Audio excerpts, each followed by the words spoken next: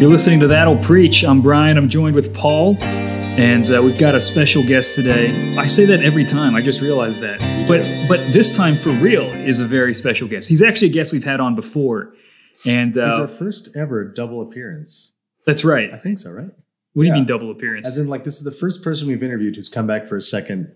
Yeah. We didn't scare him off. Wow. But he cost a lot of money to secure for the show.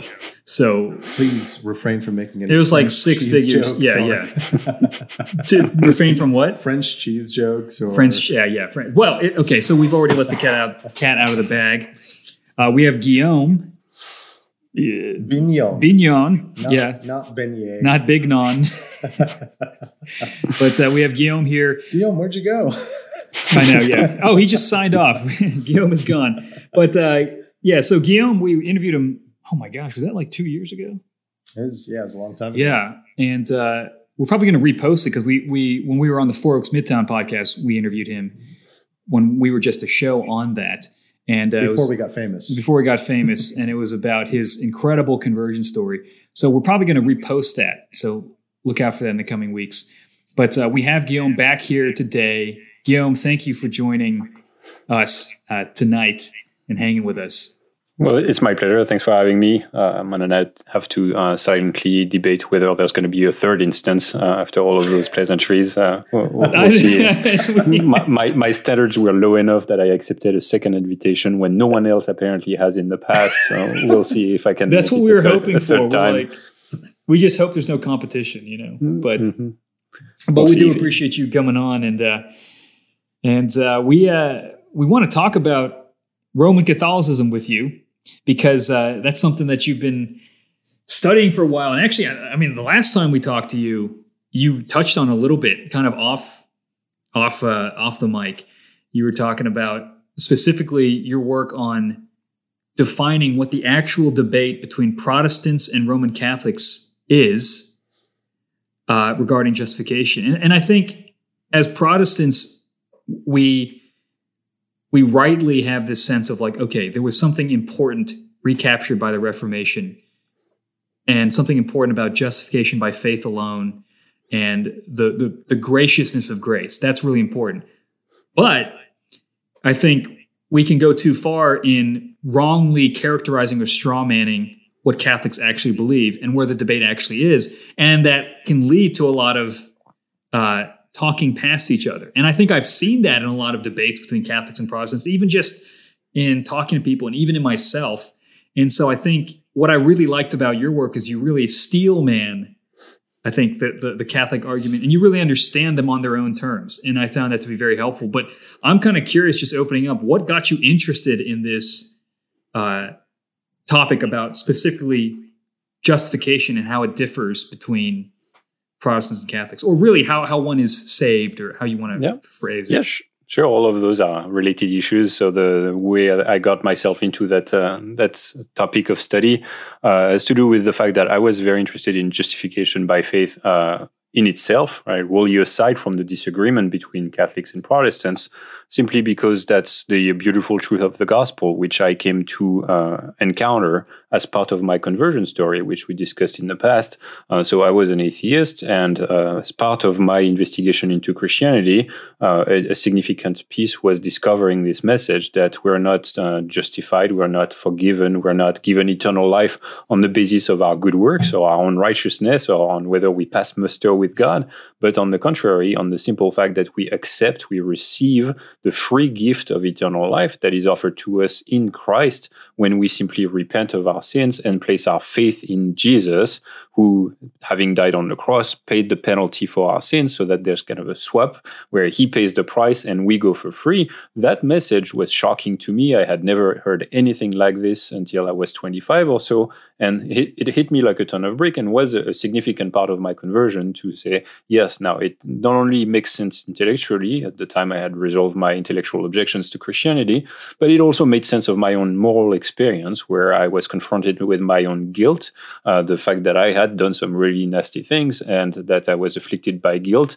not because I just felt overly like bad, like it was not a bad feeling that was inappropriate, like I was oversensitive to some things I had done. No, I felt guilty because I was guilty. And that message of salvation by faith alone in Christ alone was exactly matching my experience. I embraced it and I experienced this spiritual renewal. So this was a very significant part of my coming to Christ. And I got really passionate about proclaiming this message to others, right? Just in case they hadn't heard it, just like I hadn't. But it very clearly came up that the reason I hadn't heard this message before was not because I didn't pay attention in church when I was growing up a Catholic in my very young years. It came up that simply this is a message that is not just not affirmed by the Catholic Church, but explicitly denied. That this was one of the big issues of the Reformation, with the Reformers affirming justification by faith alone, or in Latin sola fide, faith alone. And the Roman Catholic side denying it. So that's part of the puzzlement that I came to experience when I became a Christian, accepted this message of salvation by faith alone, and realized, well, actually, this was denied by the church of my childhood. And I also was asked somewhat soon after my conversion, when I explain to people, here are the reasons why I'm now a Christian, why I actually believe. Several asked me, well, you grew up in the Catholic Church, so why are you not a Catholic today? And I therefore find myself in conversation having to explain, well, it has mostly to do with my understanding of the good news of salvation in Christ, that it's by faith alone, and that this is not the teaching of the Catholic Church. So this is somewhat how I got into the topic. And at the time, I was not very comfortable explaining exactly what the Catholic view was. I understood that it denied whatever I affirmed, which was the Protestant view, but what it taught in its place was not altogether clear for me. And this has driven some of my frustration in studying the matters, because I wanted to do a bit more than to tell people, well, here's the message of the Bible, here's salvation by faith alone, in Christ alone, justification by faith alone. And the Catholic faith denies it, so therefore they're wrong. But okay, but what do they say actually? Well, if our answer is by faith alone, what do they say? And this is where I found that the writings of the various even controversialists, so the apologists on both sides, debating Catholicism and Protestantism, had a very hard time pinning down exactly in a helpful way what is the Catholic answer to the relevant questions, because there were some significant equivocations on some of the key terms of the debate that often went unacknowledged and just left the debaters in plain confusion. And that diagnostic is not something that I identified very quickly myself. So I swam in a lot of that confusion, reading through the sources. And it's only after a few years of actually thinking about those issues that I realized, oh, yeah, they're talking past each other on some very key issues. And that's what got me all the more excited to go to the bottom of this and to try to produce some research material to explain to people, here's where people are misguided, here's where they're talking past each other, and here's how we can put the debate back on track. So that's a little bit of the genesis of my research here. So you use the terms justification, forgiven of sins, given eternal life, almost in the same breath there. Are you saying that on the Protestant view, those things go together, and on the Catholic view, they have something of a different conception of what justification entails than those collocations of concepts? Yeah, so this is one place where we have the opportunity to be very precise. And in my very casual discussion here, I was actually a little bit sloppy, and that's okay in practice, in using phrases like salvation by faith alone or justification by faith alone. Well, those terms are not actually exactly equivalent, right? There is more to salvation than just justification. And that's sometimes a criticism that Catholics can be lodging against Protestants, to think that, justification is all there is to salvation. And the answer is no, it's not. So salvation is the global, all-encompassing description of what happens to us when Christ gets a hold of us. And there's a number of things that happen there that can be unpacked biblically in terms of a justification, yes, indeed, but there's also a sanctification, right? So an actual moral transformation that happens. There's a language of adoption, election. So all of those concepts are related. So they go together, yes, indeed, but they're not fully identical. So the narrower focus of my research has been indeed on justification. And justification, as Protestants understand it, is a very technical term that refers to a legal status. So it is indeed a forensic concept of a legal acquittal. We are looking at a person and we are asking, are they condemned or are they acquitted?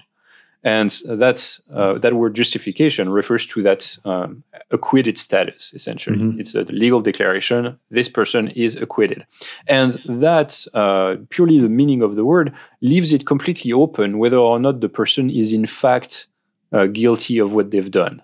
Right? So whether or not they have committed the sin is somewhat only loosely connected to whether they're going to be legally acquitted for it or not. And this is indeed the initial puzzle of justification from the Christian point of view, which has Paul discussed that at length in his letters. It's the fact that we have guilty people who are declared innocent. Right? Mm-hmm. So they are acquitted or justified. And this is why it raises questions about God. And that's why Paul anticipates, how can God be just and the justifier of those who have faith in Jesus? So all of those questions are arising because of this initial paradox almost of saying that people who are in fact guilty when facing trial are acquitted by a God who yet remains just. Mm-hmm. And that's the puzzle of the atonement that God is making in Christ for us to be saved or justified by faith and not by works. So that's the legal concept of justification from the Protestant side. But you're quite right that the Catholics use that same word, but they mean something different. And it's part of the heart of the misunderstanding that I've identified in my own research, that we already don't even talk about the same thing when we use the same word to begin with. Yeah, that's a good way to kind of clarify. I think you were saying that even in the conversations with Catholics, things get muddled because it's like, you believe that salvation is not by faith alone. And they're like, well, you believe salvation is just justification, meaning to be saved only means you believed in Christ and your guilt is atoned for and you're righteous. But that is the total aspect. That is all salvation is. But that isn't the Protestant view even, and not the Reformed view. It's much broader than that. I mean, Calvin talks about the double cure of your sin is washed away, but you're also transformed into righteousness by the Spirit. Mm-hmm. And but then if you get past that and go, okay, we're talking specifically about justification, like you were saying, I think it's so important what you said. Catholics and Protestants use the same word, justification, but mean different things. And you were saying Protestants mean a legal declaration over a person who is still guilty in the sense of they've done something wrong, but something has been done to remove that guilt and pronounce a new status of them, even though they themselves are not perfectly righteous. Yeah. So it's a very forensic kind of thing.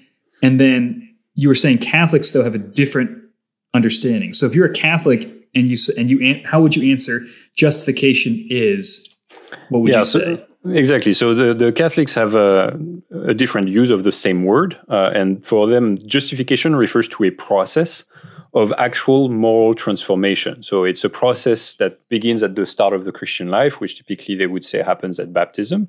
And then it's a full process of actual transformation where the grace of God is infused in us, right? The righteousness of God is infused in the believer to make them actually more and more righteous. And so for the Protestants, this process of transformation, of moral renewal to make us better and better, sounds a whole lot like what we call sanctification. So you were quite right in saying that for Protestant, justification is not the only thing that happens in salvation, generally understood. Salvation, traditionally, the Reformed are going to be differentiating between justification, which is this legal acquittal, right? So, and that's something that happens immediately upon coming to genuine saving faith in Christ. The believer is acquitted, so it's a binary status, it's legal and it's forensic. And then the Protestants are going to insist very strongly that any genuine justification by genuine faith like that will always be followed by sanctification. That is, that there's going to be a process of moral transformation where the believer gets better and better by the action of the Holy Spirit. But that's process they call sanctification, and it's very similar to what the Catholics call justification. And then the final piece of the pie for the Protestant is the glorification, which is the final state after life, after death. Once we've been put in the presence of God, we're fully transformed and we're glorified. And this is the status of eternal life or heaven or whatever language the Bible describes for what happens for those who are in Christ after death. And so for the Protestant, you have those three phases: justification, sanctification, and glorification, all of which constitute salvation. For the Catholic, justification refers to that process of becoming better, which is really the equivalent of sanctification for the Protestant. But once you identify those, you can finally remove the confusion and say, okay, so if the Catholic by justification means something like what we mean by sanctification, then you want to ask, what's the Catholic equivalent to what we call justification? Right. And so this is the very freeing question that I was finally able to ask once I realized that we were talking past each other. And that is, what is the Catholic answer to the question that Protestants ask when they talk about justification? And there, justification for the Protestant is a legal status, it's an acquittal, so it's a binary thing, right? You're either in or out, you're acquitted or guilty, and which is, by the way, a way that I can, if I can defend a little bit the shortcut that Protestants take in saying that we are saved by faith alone, right? Even though salvation is more than just justification, the shortcut is not all that unjustified, because ultimately being justified means that you are going to have eternal life, right? That's what it's entailing for the Protestant. And so this is this binary concept that we say saved or condemned, right? So having eternal life or having eternal condemnation, going to heaven or being in the presence of God. So all of this language of the salvation experience is really eventually a binary thing. You're either in it, you have it, or you don't. And there's going to be the separation, the sheep and the goats, in the words of Jesus. So that binary status is what we mean by justification. And now for the Catholic, you do have that ultimate sorting in the end. There are some people who miss out on salvation altogether, and some who do make it to eternal life and in the presence of God. So some criterion has to be there in the Catholic system to explain which ones make it and which ones don't.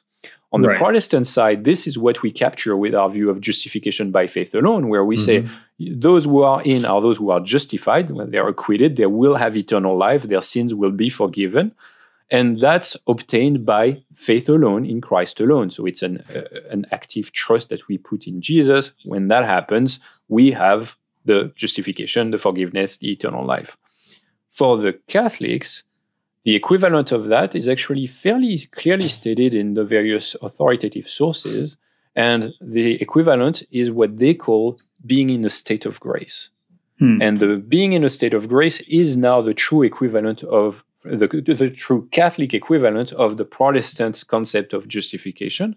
And it is a declaration of whether the person is going to be indeed in that binary thumbs up status, right? That they're going to be eventually actually saved. They have eternal life. And so the state of grace on the Catholic system is something that you get how? You get it by baptism. So baptism, the sacrament of baptism on Catholicism, is what puts you into a state of grace from having initially been born in a state of original sin, right? So they have a strong understanding of original sin as separating you from God, like from birth. And then the thing that does get you in, the regeneration, if you will, that will put you into a state of grace is baptism. If you are validly baptized, you receive this sacrament that pushes you into a state of grace, and now you are such that if you were to die, you would have eternal life. You would go to heaven. Your sins would be forgiven, right? So that's this binary thing that happens when you get into the state of grace. Now, it's not the end of the story on Catholicism, because you can lose that state of grace subsequently. And this is where the Catholic distinction is between sins that are venial or mortal. So the Catholics teach that there are some sins that are only venial, that they're bad, they're things that you shouldn't be doing, and they stain your soul, but they do not destroy your justified status, if you will. I'm using Protestant language for the word justified here, but they don't destroy your state of grace. They keep you in the grace of God. But there are some sins that are more grievous sin, which, if they meet certain conditions, are declared to be mortal sins, that when you commit them, you thereby lose your state of grace. You are now placed in a state of mortal sin, such that if you were to die now, then you would miss out on salvation. Right? You would not go to heaven. So the state of grace is lost by a mortal sin, and then there's only one way to return into a state of grace after a mortal sin, and it would be to receive the sacrament of confession or penance. That's the same word for the same sacrament. So you have these two sacraments that kind of like trigger the jumping into the state of grace from the Catholic side.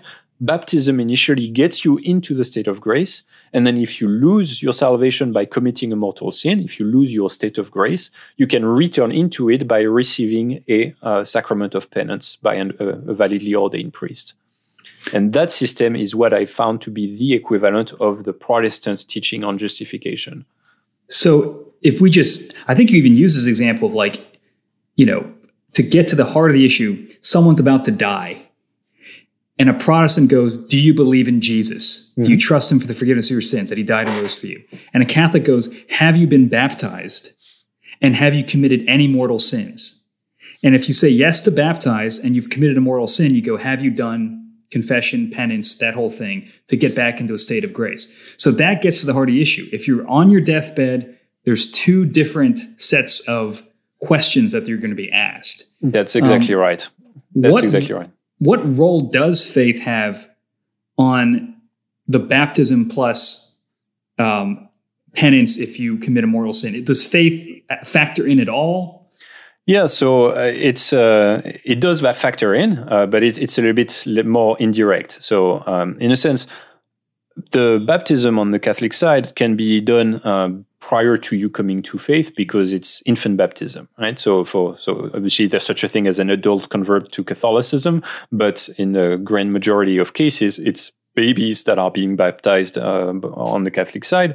And so arguably they don't yet have the content of a genuine faith in Christ, but they are simply, by virtue of baptism, put into the state of grace, and such that they would be going to heaven if they died as early as that.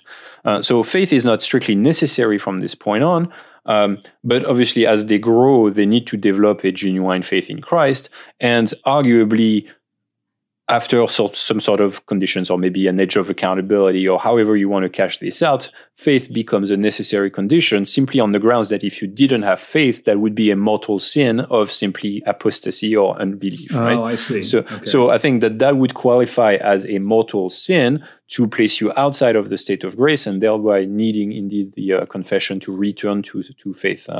So faith would be seen as a necessary, though not sufficient condition, maybe. So a Catholic child, considered by the Catholic Church, you're baptized as an infant. At that moment, regardless of whether you have faith, you are in a state of grace. Meaning, if you died, you would go to heaven, essentially. That's right. But as you age, you will commit a mortal sin if you don't exercise faith. Yeah, so that's the indirect function, that you're going to end up losing your state of grace unless you develop faith. And that's why faith is, in a sense, necessary to that. Whereas in the Protestant view, that wouldn't be the case. But faith is not necessary in the case of the infant who dies. So the baptized infant who's in a state of grace dies, still goes to heaven. So faith is not even a necessary condition on the part of the infant who is baptized. Yeah. Although you can say indirectly, maybe through the church or the parents or something like that. But something like that, yeah. Yeah. Very much so. I think some Protestants would probably affirm something like that. Yeah, so there's going to be different views on the Protestant side about the fate of the infants who die in infancy. So here, this is not a debate that I'm trying to arbitrate myself, but you're quite right that the Catholic side does affirm that the baptism gets you into the state of grace, regardless of your having yet faith, and faith comes later. Now, there are caveats. So what I'm describing here is the main answer on the Catholic side, but there's a couple of little caveats that need to be brought in into the place of like baptism and confession. So baptism on the Catholic view, it can be valid even if it's not made by an ordained priest. Okay. So the conditions for a baptism to be valid on Catholicism, right? So on the Catholic view, the conditions for a baptism to be valid are that it must be done with the right matter, the right form, and the right intention. So the right matter is water, right? So there are funny texts in the official authoritative Catholic sources that make some case law saying that no, it's not proper to baptize with beer. Like, true Unfortunately, story. As much as we would like that to be drunk on the Spirit. Yeah. So they do adjudicate those things. So it has to be the right matter. It has to be water. The right form, that's the formula that is pronounced. So it has to be a Trinitarian baptism with a dedicated formula by the person who baptizes. And then that person needs to have the right intention, which is phrased like this. It says you need the intention of doing what the church does in baptism. So if you have those three things, you don't need to be an ordained priest or you don't even need to be a Catholic. You can baptize validly. You don't even need to be a Christian, right? None of those requires you to be in that good relationship with Jesus. If you have the right matter, the right form, and the right intention, wouldn't you have to be a Christian to intend it, or no? No, not at all, because the intention is simply the intention of doing what the church does in baptism. So this is why baptism is still valid, even if done by someone who turns out to be an apostate later, or you get these kinds of debates in the early church about, some bishops, ended up giving over to apostasy or not becoming true Christians, and the question of whether or not these are still valid baptisms. And I guess the church's position was that it's the office that is important, maybe. Not even the office. It's really just the matter, form, and intention. So arguably, it's pretty nice that you don't have to worry about the salvation status of the person who's baptizing you, right? So you don't have to know about that. It's an objective thing. That's a plus. Yeah. So that's a plus. Now the minus is that there's still matter. I mean, you can be pretty reasonably certain that what has been used for your baptism is water. Can you imagine like baptizing your kid in beer? You know what I mean? It's like, So that'd be epic. Paul would do that. That wouldn't count. But the form and intention are pretty tough criteria, and there's been stories in the news, I think, in the recent years of folks who realized that they've been baptized with the wrong formula. Yeah, and as a result, that baptism was not valid because the formula is wrong. Right. So there are some tricky parts there, but the upshot of all of this is that you can be baptized validly even if you're not baptized by a priest or even a Catholic or even a Christian. So for us Protestants, it's interesting because that means that in the vast majority of cases, a Protestant baptism is going to be seen as valid by the Catholic Church. Okay. I'm going to say, which partly explains some of the language of Vatican II that says that we're separated brethren. Right. So the Protestants are recognized as brothers, but separated. And part of that justification for the term brothers is the fact that they recognize the validity of Protestant baptism as long as we use water, as long as we use a formula that's Trinitarian, and as long as we have the intention of doing what the church does when baptizing. So those things are satisfied.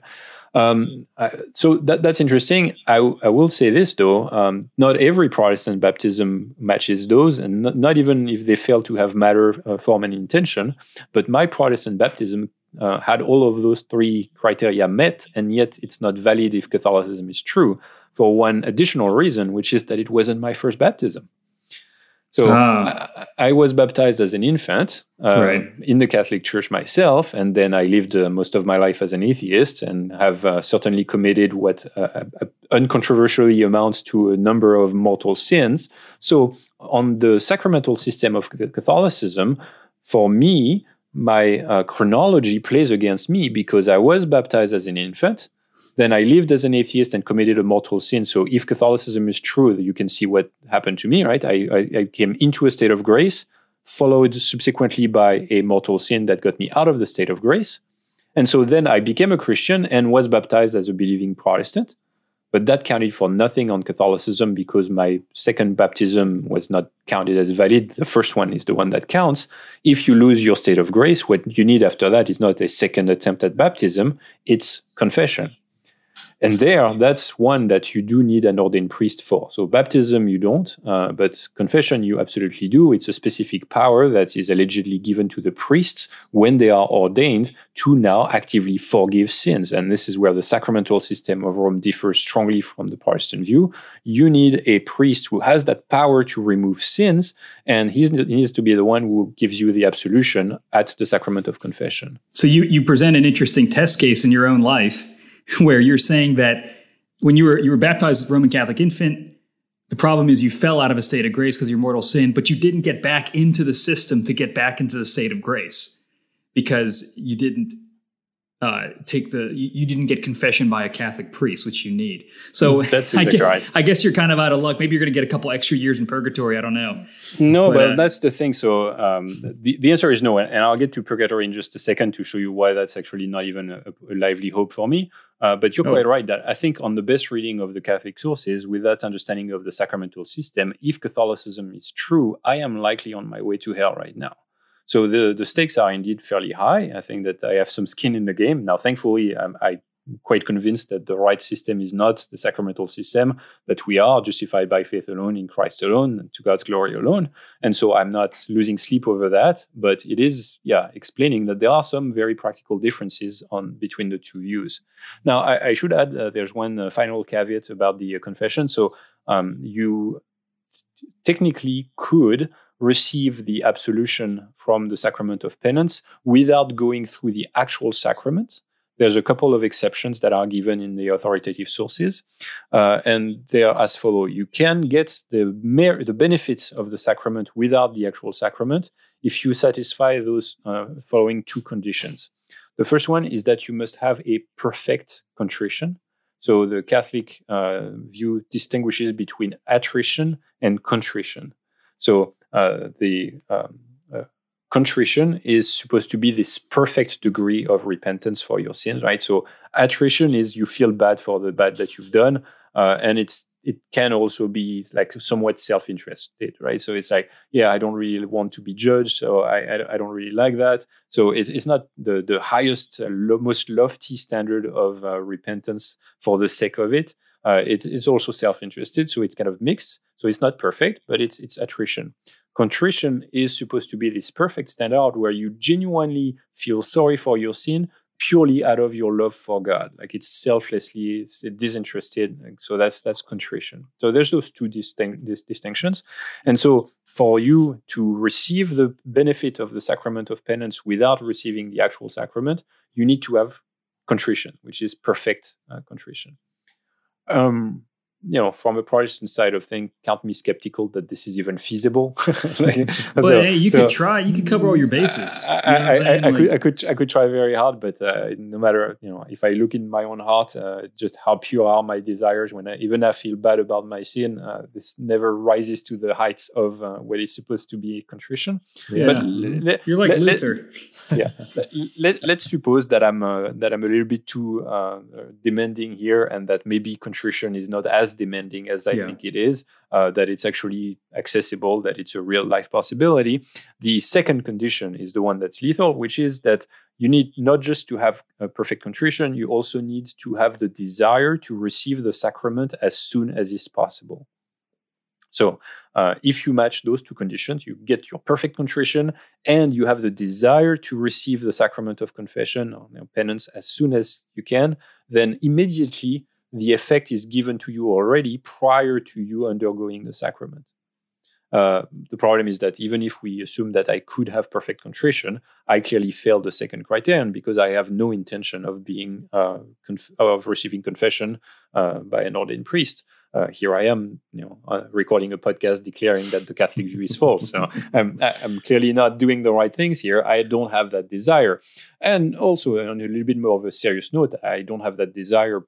Partially because I think it's offensive to the true, beautiful gospel that we're saved by faith alone in Christ alone. So I don't have that plan, so I don't qualify with that caveat. So clearly my state of grace is not something I could return to if Catholicism were true, given my life story at this point.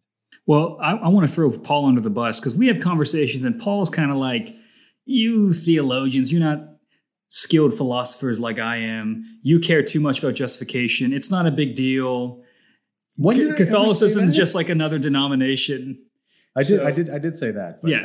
Never said that justification is not a big deal. Now, well, okay. So what's at stake here? Maybe, well, why don't you ask, Paul? What are you burning to ask? So a few things, I guess, on your reading of the Catholic material, Protestants are only saved if they meet those two conditions. So all of the billion separated brethren have to meet. So unless they meet the perfect contrition and the desire to receive the sacrament as soon as possible, there's no way that Protestants can secure eternal life. So Protestants who have, like I have, committed what's obviously a mortal sin, then I would say yes, because once you're in a state of mortal sin, these are the conditions to return. Thankfully, and again, thankfully, I don't think that Catholicism is true, but if Catholicism were true, even then there's thankfully a way for Protestants to be saved that's much more probable than the one I'm describing for me. And it's simply the fact that they could have the validity of their baptism recognized, right? To say, well, my baptism is correct, and then they don't have to commit a mortal sin. Right? So if that's the case, then they would be saved in virtue of being in a state of grace. They're placed in a state of grace by their baptism. And then they don't necessarily need to commit a mortal sin if they remain in the faith and they don't commit murder or adultery or the list of what counts as mortal sin is not altogether clear from the sources. There are some lists of things that are said. So the criteria are not super clear. What is absolutely necessary is that it needs to be a grievous sin, right? So it has to be grave. So the matter needs to be pretty serious. It's not just a little bit of, I did a little white lie here or there. No, it has to be a very serious, grievous sin. And then you need to basically know what you were doing was very wrong. Right? So there's epistemological criteria here. And you also needed to be in full control of what you were doing. So interestingly enough, it kind of fits with the modern categories of moral responsibility and philosophy of action. You need to meet some epistemological and free will conditions for moral responsibility. So if you meet those, which I think I matched when I sinned, right? I was morally responsible. I knew what I was doing. And while I did not hold the belief, maybe that some of those things were wrong because I had denied this, I was still morally responsible for those, simply in virtue of having a seared conscience doesn't excuse you. Right. So, so those criteria for mortal sin need to be matched. So it needs to be a very grave sin. You need to be in control of what you're doing, and you need to know that what you're doing is wrong. So you could arguably live a Protestant life without ever committing such a mortal sin, in which case, on the Catholic view, you would be declared into a state of grace in virtue of your valid baptism, even as a Protestant, and then simply go to heaven because at the moment of death, you're still in a state of grace, not having committed a mortal sin. I think that if Catholicism is true, that's the majority of Protestant salvations, rather than the very lucky few who would be Protestants, baptized, have committed a mortal sin, have perfect contrition, and also this weird desire to receive the sacrament of confession when you are Protestant. You know what, though? You just described Paul Rizkala. You just described Paul. But, that's... what mortal sins did I commit? I don't know. I shouldn't... Look, Paul does care about justification. But, I guess that is the question, though. What's it... Like, how big of a deal is the difference between a Roman Catholic and a Protestant versus like a Presbyterian and a Baptist or an Arminian and a Calvinist? It's like, where do we slot Roman Catholicism? Are they another denomination, or are they like Mormons? You know what I'm saying? Yeah. Where do we slot them? The reason I have a hard time answering that question is that I'm not sure what a denomination is, right? So a denomination is already itself like a true analytic philosopher. That's right. So I'm going to give you the classic answer of it depends what it means. What I would say is there's good reasons for hope, precisely because Protestantism is true. So the Protestant view tells you that. So I've just described there being little hope for me if Catholicism is true, precisely because I fail at the sacramental system game. But if Protestantism is true, what is the alleged criterion on the basis of which you are justified? Is if you have a genuine saving faith in Jesus. Well, it's practical enough and it's simple enough to state to somebody, and it's great. This is what you must answer when somebody says, "What good sir, what must I do to have eternal life?" Repent of your sin and place your trust in Jesus, believe in Jesus. But if you try to analyze exactly what that takes, that gets a bit dicey. Right? What is actual saving faith? Mm-hmm. What is the intellectual content that you need from your faith? So there are some dicey questions there, and I don't necessarily dive into those very precisely in my own writings. But here's my way of thinking about it. I'm thinking that such a saving faith is probably accessed by a great number of Roman Catholics in simple virtue of the fact that they believe in Jesus. They believe that he was risen from the dead. They believe that he's the Son of God, and that that he's like somebody to be worshipped. So all of those good things that incline them towards Jesus, they say that he died on the cross, for our sins, according to the scriptures. So all of those things sound pretty good to a Protestant ear. Mm-hmm. And there's probably enough content in there for that genuine faith to be saving, according to the Protestant terms of what makes faith saving. I do want to say that it's not to say that the differences don't matter at all in terms of obtaining salvation because Protestantism is true, because I would throw in a couple of complications in there, and they have to do with the hope that you do have in Christ for your salvation. It seems to me there needs to be a little bit of a salvation related content. And that you see this pop up in Paul's description in the book of Galatians of the folks who say that if you count on circumcision, then Christ has died in vain, and say like you foolish, you're cut off from grace if you actually insist on being saved by those ritual performances. So it does seem to say that there's a way to distort the content of your faith enough that you now contend that this is on your own righteousness, your own terms, and this doesn't qualify as an actual saving faith in Christ. And so this is the place where I would put a serious warning to my Catholic friends to say, be careful that your actual content of faith in Christ wouldn't actually disqualify you like this if Protestantism is true.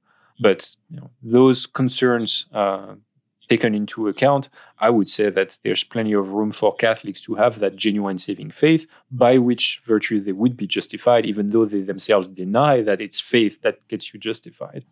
It's almost like the more Catholic you are, the more dicier it gets. But if you're just kind of like, I just believe Jesus will take care of it, it's almost like, well, rather you do that than, have other things. Something that could be that has bothered me, though, even when you talk about justification by faith alone, the question is, what is not even just the content of what you believe, like affirming the Trinity and all these things. It's like talking about James. What is justified faith?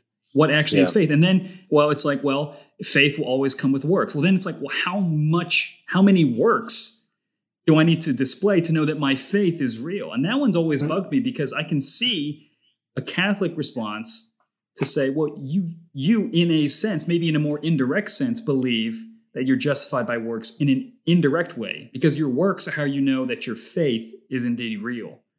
And how do you work with that from a sola fide kind of perspective from Protestants? Yeah, so these are all very traditional conversations between Catholics and Protestants, and there's a lot of good things to say there. Let me try to tackle some of the things that I've heard in your question and see if that helps.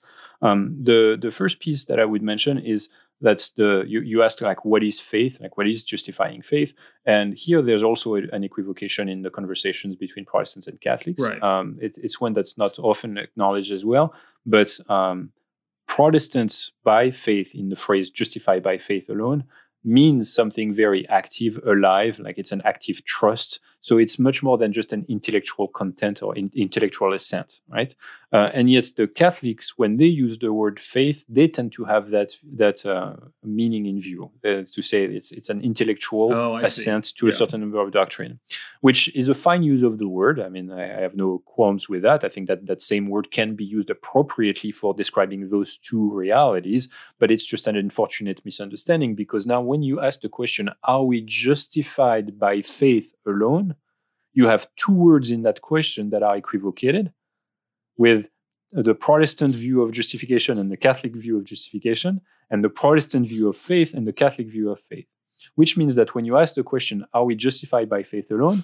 Technically, there's 4 ways of unpacking that question. Right. And so I've presented it in the past like this. You could call it P justification and C justification for the Protestant and Catholic views of justification, and P faith and C faith for the Protestant and Catholic views of faith, and then ask those 4 questions. And I find that fairly illuminating, because in the end, so you're asking, like, are we P justified by P faith alone?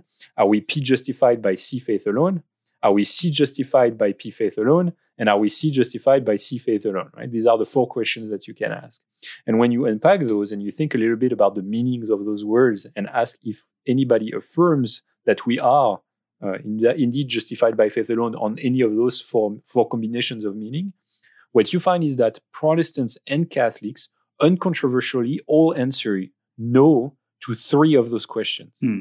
So we're all on the same page about the answer being no on 3 of those combinations, and we only disagree on 1. So we agree that we are not C justified by C faith alone. Right? So C justified would mean that it's this moral process of transformation, right? And by C faith alone would be that by intellectual assent alone. Right. Well, clearly, no one just says become that holy because we believe a proposition. Exactly. Yeah, so right. no one affirms that. Right. So we all say, no, we're not C justified by C faith alone. Are we C justified by P faith alone?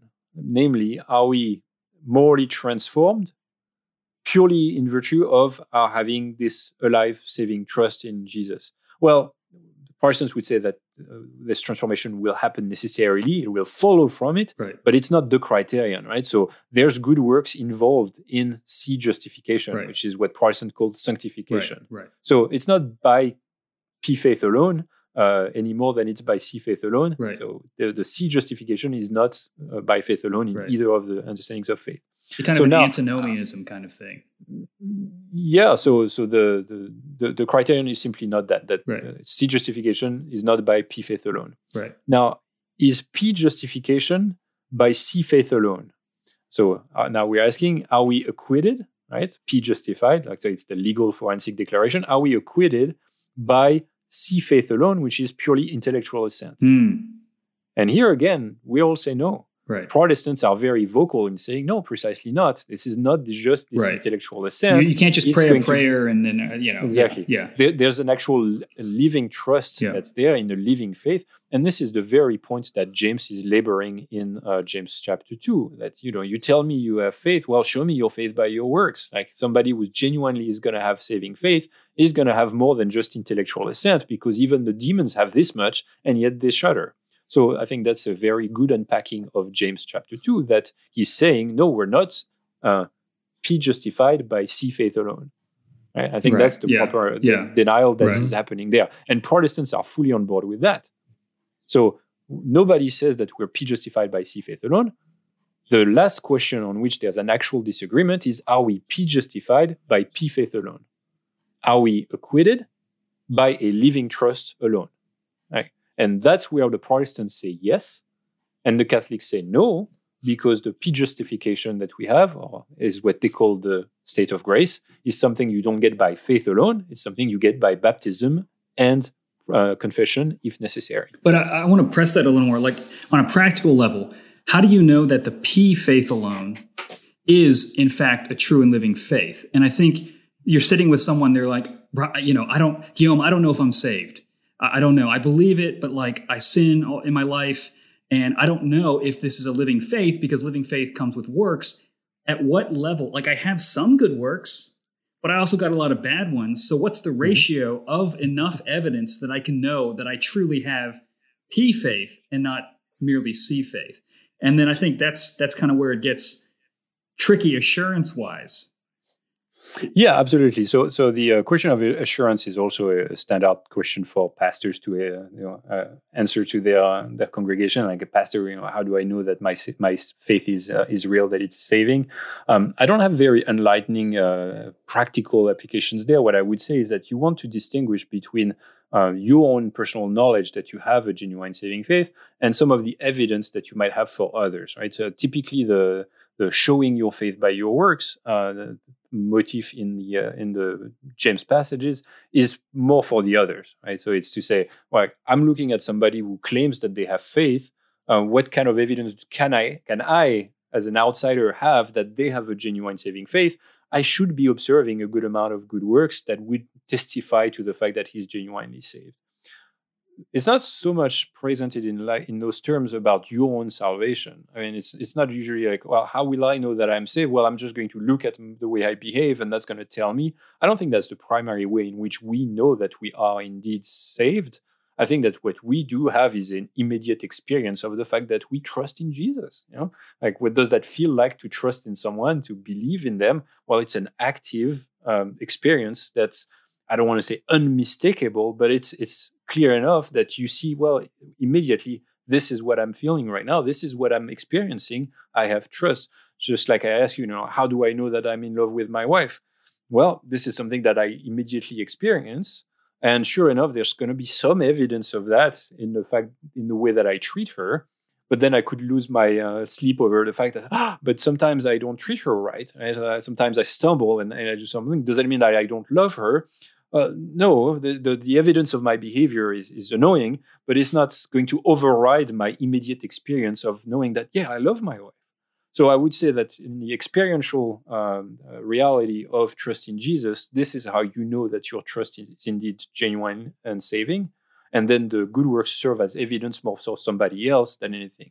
But even if people don't really like my story about how you actually come to know that you have saving faith, what's important to realize is that the conversations and the controversies between Protestants and Catholics about the possibility of knowing that you're saved are also strongly affected by the misunderstandings that I've clarified so far, because it's very common for Catholics to criticize the Protestant view on the grounds that they are allegedly like presumptuous when they say that they can be confident that they will go to heaven. Like somehow it's seen as unspiritual to claim that you know that you have assurance of salvation, and yet it's based on there's a couple of levels of misunderstanding here about that, because the Catholic view also gives you a pretty good answer to the question: is a person headed towards heaven or not? Right. And you've got the formula, and you just plug in all the different bits, and you see what comes out as the output. Yeah. Exactly. And it seems to me that you can reasonably have answers to those questions. Have I been baptized validly? Mm-hmm. Yeah, there's a few conditions to check, but you can check them carefully and say, yeah, have I received that? Have I committed a mortal sin later on? Have I received confession by a correctly ordained priest after that? And those give you a yes or no answer. Am I or am I not? Now, there's one complication in this, which is that you don't necessarily have assurance of eventual salvation, right? So I like to distinguish between present counterfactual salvation and future factual salvation. So future factual salvation would be an affirmation that I will have eternal life when I die, or I will go to heaven when I die. Okay. That's a statement about what will be the case in the future. It's factual, and it will happen in the future, not now. Mm-hmm. But there's the question of what would happen now if I were, contrary to fact, to die immediately, right? So it's a counterfactual about what would be the case if I were to die right now. So it's present and counterfactual, right? And so those are different questions. And depending on your theology, you might simply come to affirm that one follows from the other. So a Protestant who affirms the doctrine of the perseverance of the saints, or once saved, always saved, depending on how you want to phrase it or how you cache those labels. But the person who says that once you come to genuine saving faith in Jesus, you're secure, you will remain in the faith, right. And eventually when you die, you will still be in the faith, then that person is in fact affirming that future factual salvation follows logically from present counterfactual salvation.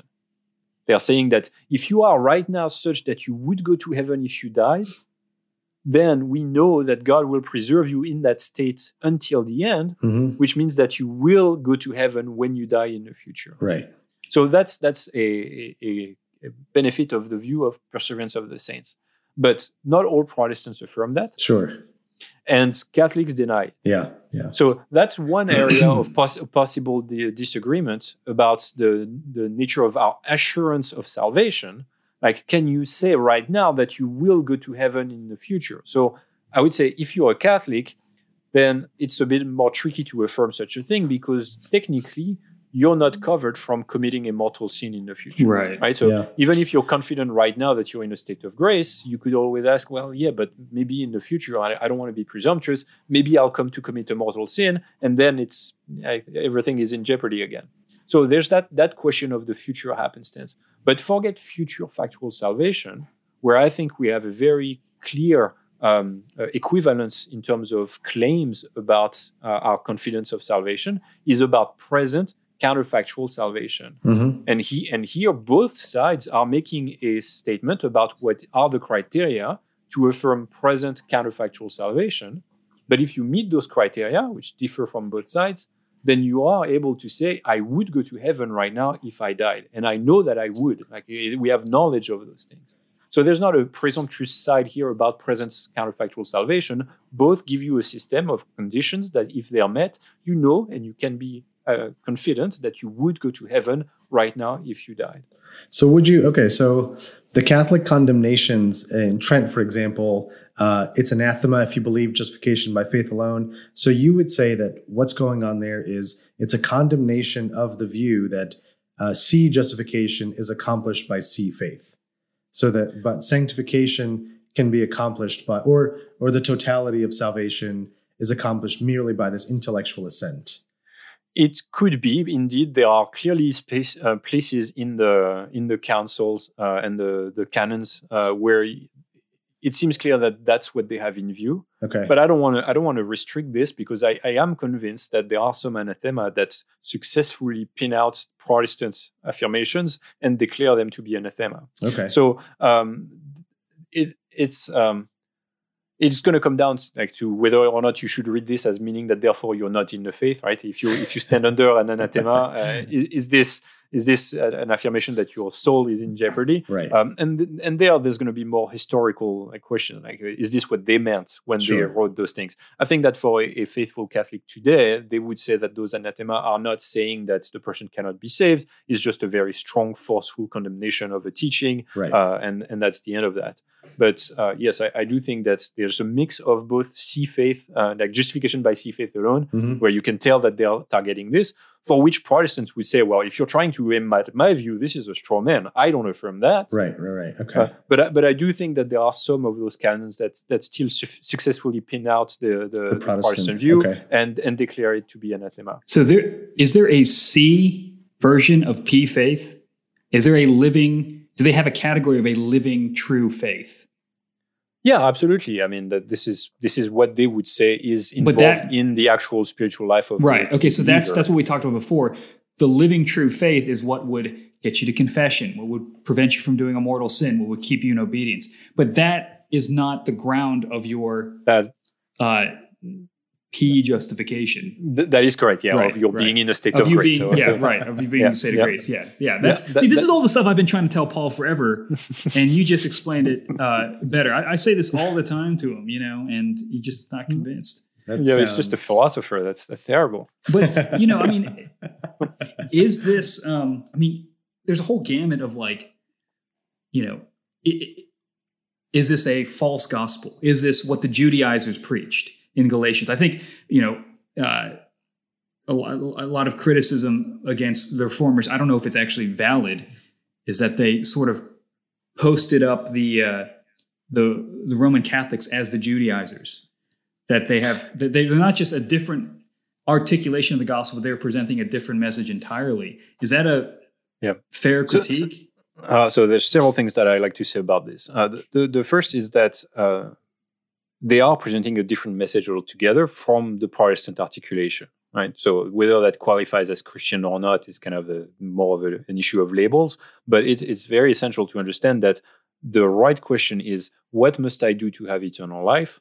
And that once you've clarified those issues and you can see those two views contrasted between the sacramental system and the salvation by faith alone, we offer two very different answers. One says you must repent of your sin and believe in Jesus, have this active trust in Jesus. The other side says you must, believing in Jesus is going to be clearly important, but what really gets you into the grace of God is receive baptism, and if you commit a mortal sin, receive confession after that. So it's different answers, different criteria for what must I do to have eternal life. So it's a pretty big deal that we disagree on that, because eternal life is a pretty big deal in my book. But would you say, let's say you're in the first century, a Judaizer says, I believe in Jesus. I do trust him. Yeah. But I also think you need to be circumcised. Would Paul think that this guy is saved? Yeah, so this is why I commented earlier that there is some degree of soteriological content to that living faith. I think that Paul probably, he does say this much, that some people are cut off from Christ, right, when they insist on being saved according to the flesh. Exactly what is the degree to which the person has embraced those things and insists on being judged on their basis is not something that's easily judged from the outside. It's going to be more of a matter of the heart. Right? It's the content of the faith that saves or doesn't save.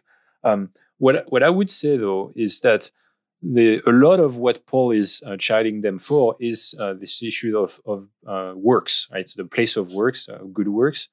Some of which, obviously, there's debates on whether it's the works of the law in the sense of the rituals or the identity markers, or is this also the moral works of good righteousness?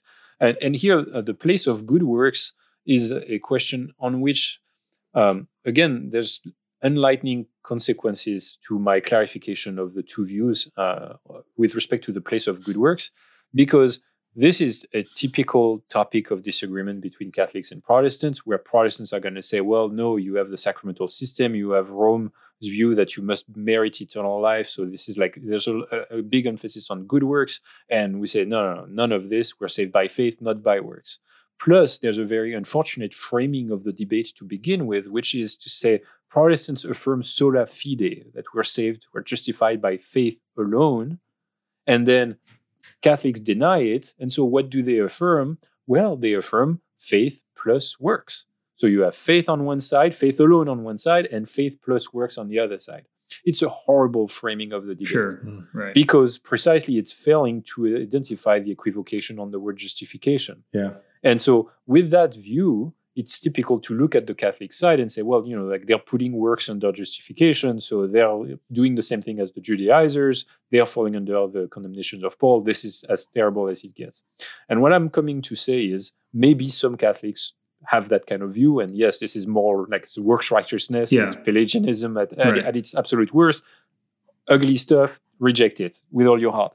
But Catholics who affirm the sacramental system that I've just described have actually plenty of room to reject entirely that good works play any part in this. Sure. And this is going to be fairly pleasing to Protestant ears, because if you look at it, the conditions to be in a state of grace have nothing to do with your moral righteousness.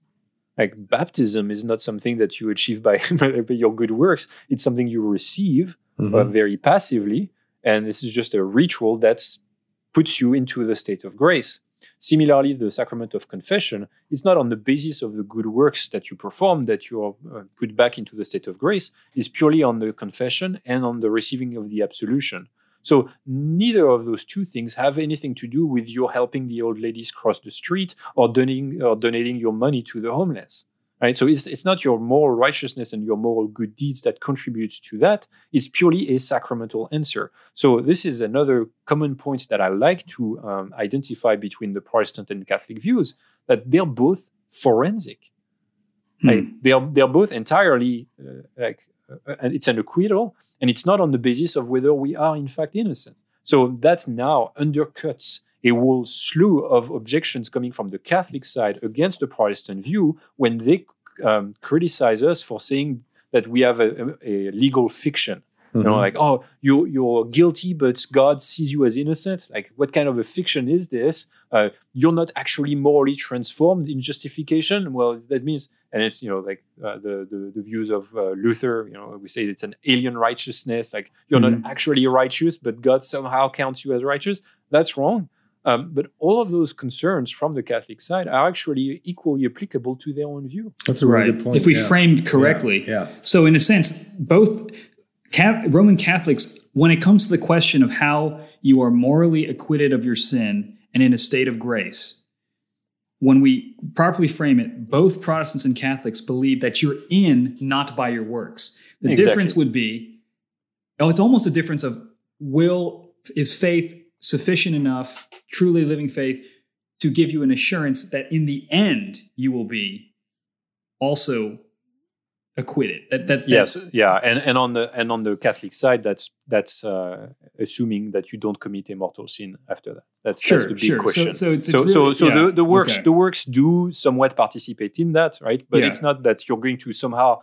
Like the traditional picture of the terrible works righteousness view is that you perform enough good works that you accumulate some sort of credit, and then if you do enough of them, you pass muster. Your good deeds outweigh your sins, and now all of a sudden you're on the right side of God. None of this is happening in the Catholic system, where it's really the sacramental system that gets you into the state of grace by baptism. And then, yes, sure enough, you need to be good enough that you don't commit a mortal sin. But that's not like accumulating some sort of righteousness. It's just refraining from doing this one thing that's going to cut you off. Can I just say, though, but circumcision also is not a moral good work. And yet that's condemned as being a denial of the gospel. And then, you know, Paul does make the call that you're cut off from Christ. Yeah, so that's right. Wouldn't circumcision be baptism in Catholicism? Yeah, so that's, you know, you're holding my feet to the fire here in my attempts to defend Catholicism, and I find myself to be the unlikely advocate or defender of the merits of the Catholic view because I reject it. Here, what I would say is that yes, so circumcision in itself can be seen as completely like immoral, but Paul he lumps it together with the keeping of the law. And there he has in view the entirety of the moral law as much as the ritual law, so that he doesn't really draw that distinction very clearly in Galatians. He's saying, like, you're insisting on the keeping of the law, then go ahead. If you have to keep a little bit, you have to keep it all. And that's the more word for word what the argument he's making. Like I think in Romans he does same things. Like you break one command, but okay, so that means you break it all. So the lumping here of circumcision along with all of the works of righteousness is the reason why Paul ends up saying, you know, like, yeah, you're trying to have your salvation by your good works, but no, it's actually by faith alone, which is why that standard debate between Paul and the Judaizers has been taken up by the reformers to say, no, we want to reject salvation by works, and it's by faith alone. And my point here in favor of the Catholic view is to say, no, there's a way of affirming that sacramental system that agrees, yeah, no, moral good works are not in there. This is not, we're not insisting on that we do. This is purely forensic. So if I'm understanding you correctly, you're saying that in Paul's argument, circumcision is a proxy for a whole system of thinking that your works earn salvation. Whereas for Catholicism, it's not not bundled up in it. It's simply merely the act. Yeah, I think that would be the defense that I make if I were a Catholic trying to defend the merits of this system. So what I'm hearing is you are a Catholic. More or less. So let me give a limitation to my goodwill attempts at rescuing the non-works righteousness status of Catholicism. I think that the sensible way to do that is to take the line that I've just described. You focus on the sacramental system. You say there's no good works in there. It's purely the grace of God that's conveyed in baptism and in confession if necessary.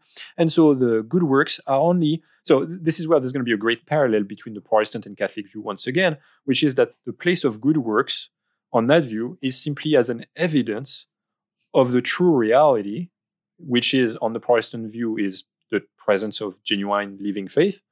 On the Catholic view, is going to say the good works are evidence of being in the state of grace. And so that puts us on the exact same footing in interpreting a text like Matthew 25, where you have the parable of the sheep and the goats, where Jesus says, sits in judgment, and the grounds of this judgment is the various good works that these people have performed. Right? He says, you've fed me when I was hungry, you welcomed me when I was homeless, and then there's this nice teaching that what we did to some people, then we actually did to Jesus. But it remains that the grounds here of the judgment is pronounced on the basis of those who did those good things versus those who rejected Jesus by rejecting the list of these. And so the Catholics are very fond of taking this text and saying, look, this is the final judgment. This is actually whether we are in or out, and it's on the basis of good works. It's not salvation by faith alone. What do you tell me, Protestant, about this? And that, I'm claiming, is completely misguided because it's actually self-refuting coming from a Catholic whose view, once clarified, actually doesn't count on good works more strongly than the Protestants does. Because the sacramental system that I've described does not involve moral good deeds in any better capacity than the Protestants say. Like when you ask, have you been baptized? Have you received the sacrament of confession? It's not about, again, helping the old lady cross the street or feeding the homeless. It's purely a sacramental question of have you received those things? So the Protestant answer typically for that is to say, look, the good works are actually just a reliable proxy to see that somebody has genuine saving faith, right? So we are saved by faith. This is the consistent teaching on salvation in the New Testament. And when somebody is looking at our good works like this to infer or to declare a salvation status, it's simply a reliable proxy because sanctification and good works will necessarily follow from a genuine saving faith. Now, whether you like this answer or not, I'm saying that the Catholics is committed to saying exactly the same thing. They're going to say, when you look at the final good deeds of the person for judgment, it's not talking about their sacramental system, like have they received baptism or confession. It's looking at their good works, and that has to be taken as a reliable proxy of the deeper reality that they are in a state of grace. Yeah. And I find that answer to be coherent, and that's the one that I give on my Protestant side. And I'm saying Catholics cannot use this against Protestantism because that would be literally self-refuting for their own view. So there is, maybe this is like the summary statement that I'm getting. This is so helpful that there is a major difference between Protestants and Catholics on how they define, how do I know that I'm going to be counted morally righteous, legally before God? Right. Accepted, forgiven, eternal life. There are two different conditions that they have. But it's not as simple as one is faith alone and the other is faith plus works. That's too simple. And the conversation is not moving forward because we're talking past each other. Exactly. Catholics so in a sense, about faith and justification. Yeah. And so in a sense, I take my work to be reconciling Protestants and Catholics on a number of things that they are mistakenly in disagreement over.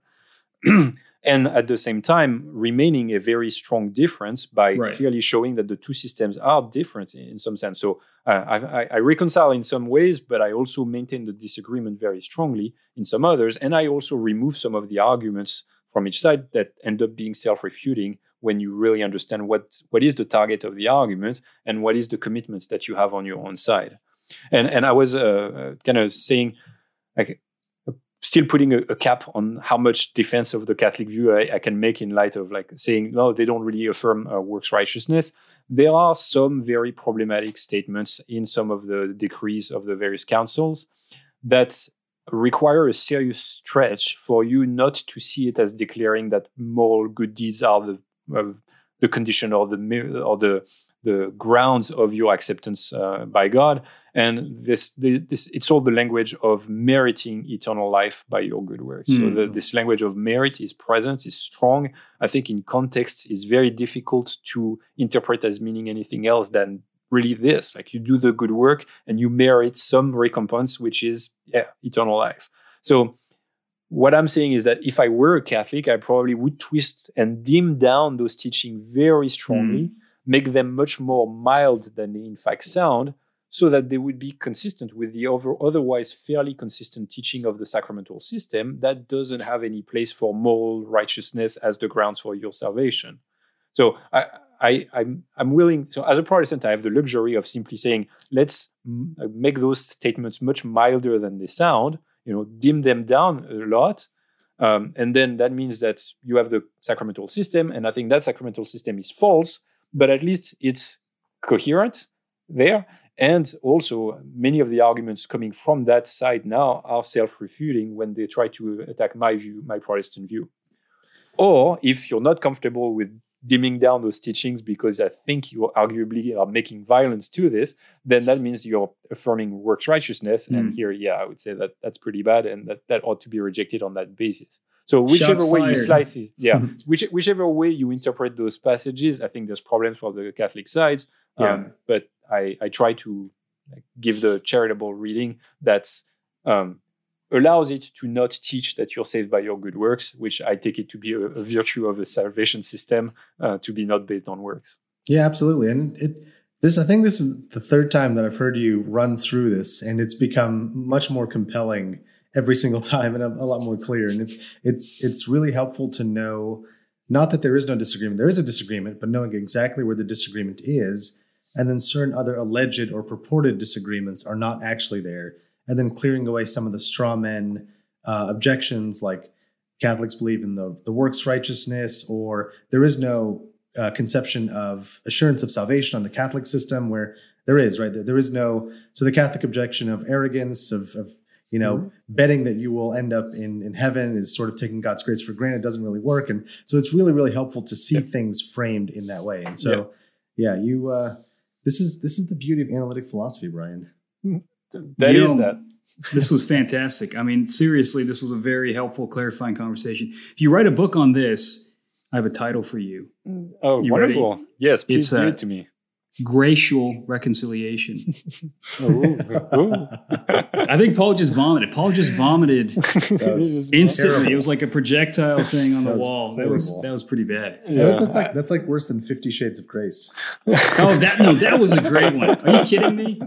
50 Shades of Grace. So I don't even have as much as a working title for my work on this, but I have toyed with the justification equivocation. I like the. That's a good one. There you go. That's a good one. Because it is at the heart. This is really the initial problem that unravels everything. That we mean something different by justification, and when you clarify what we actually mean, we can start to have a good conversation about this.